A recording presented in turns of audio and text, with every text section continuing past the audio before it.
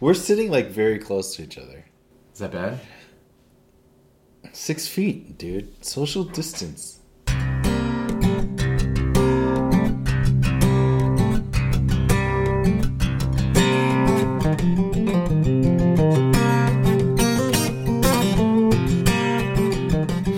Okay, let's talk.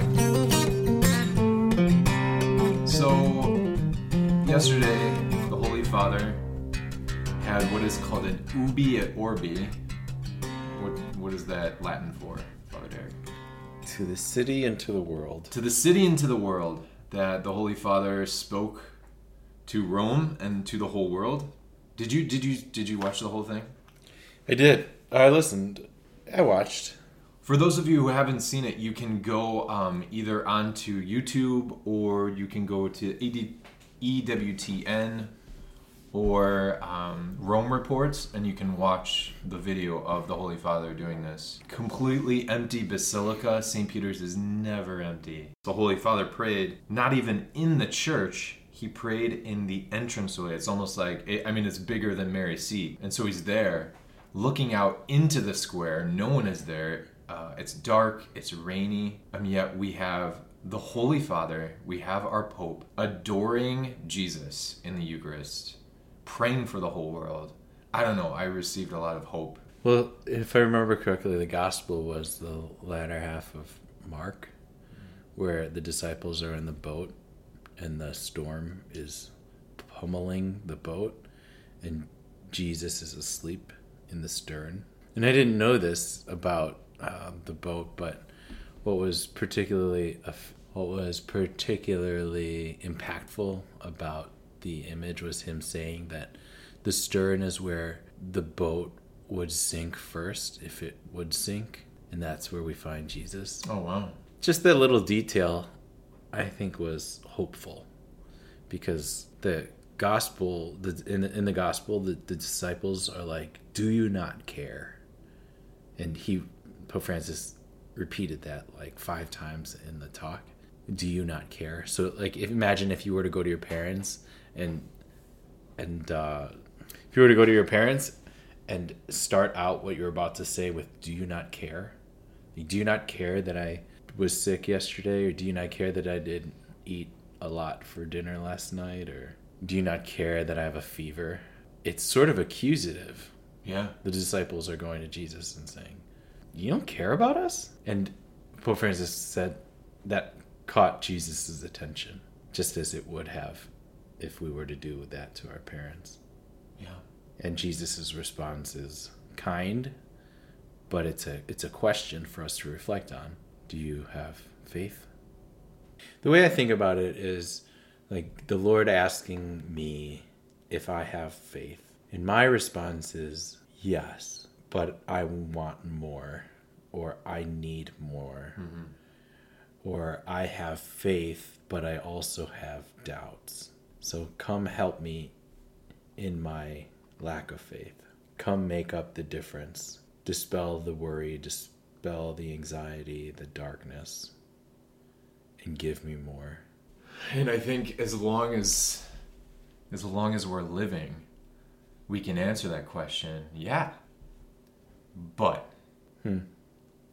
like, yeah, I have faith, but I need this. Or can you just give me a little more of this? Like, Jesus, yeah, I have faith, but why do I have to be stuck with my parents and my siblings right now in this house forever? Can't you just give me, or like, yeah, I have faith, but my kids are driving me crazy. Yeah, I have faith, but one of my friends has COVID and is suffering. So, yeah, if we bring ourselves back to the disciples in the boat, Jesus says something to the effect, "Do you have faith?" And they're like, "Yeah, but we're about to die. So you better wake up and do something about it." Yeah. On a lighter note, what was really cool about this particular URBI Et ORBI is the 2 things that were straddling the altar, the crucifix and the icon of Our Lady. And so the crucifix came from a church in Rome that dates back to like the 1500s. I forget, there was some kind of plague that spread throughout Rome, and they used the crucifix. I don't know the whole story. I think they looked upon it and like it was healed. Or no, there were monks that processed with this crucifix around the whole city of Rome, basically curing a lot of people and miraculously healing a good amount of the city from this plague. And so they had the crucifix right there, which is really cool. Okay. And then there's an image, an icon of Our Lady, which is really cool. So at the end of December and the beginning of January, I had that teen pilgrimage to Rome. And so we went to one of the major basilicas, St. Mary Major. And in St. Mary Major, they have that icon in one of the small chapels. We were able to see it, but what is cool is that is the chapel that the Holy Father goes to whenever he takes a trip, going somewhere, like say he's going to go visit, like, I don't know, France or something. He'll first, before he gets on the plane, he'll go say a prayer to Our Lady for the people of France and for his own protection. And then when he gets back, he'll say a prayer there. So he's going back and forth in that chapel a lot. When my family came and visited me when I was living in Rome, I took them to Mary Major and was showing them around. It was sometime in the afternoon. And all of a sudden, everyone from the church who was there visiting rushed towards the altar, like little old ladies, like charging to the altar, like pushing people down. And everyone started yelling, Il Papa, Il Papa! The Holy Father was there because he was going on a trip to the Holy Land. And so he went and prayed in the chapel and then kind of greeted and shook people's hands as he was leaving. And you were there. And yeah, we were there. I had no idea, no clue. But my mom, my dad got this amazing picture of him right up close. Nice. It was amazing. That was something that my family will forever remember. We have shout outs. Oh, I have shout outs. You have a shout out. Go ahead. So tons of people are listening to this actually. Yeah. Which I'm very surprised by. But happy to hear that they're enjoying it. Debbie Heidos, Mrs. Heidos, third grade teacher at Debbie Wisdom. And our future deacon, Ed Ship. He's loving on it.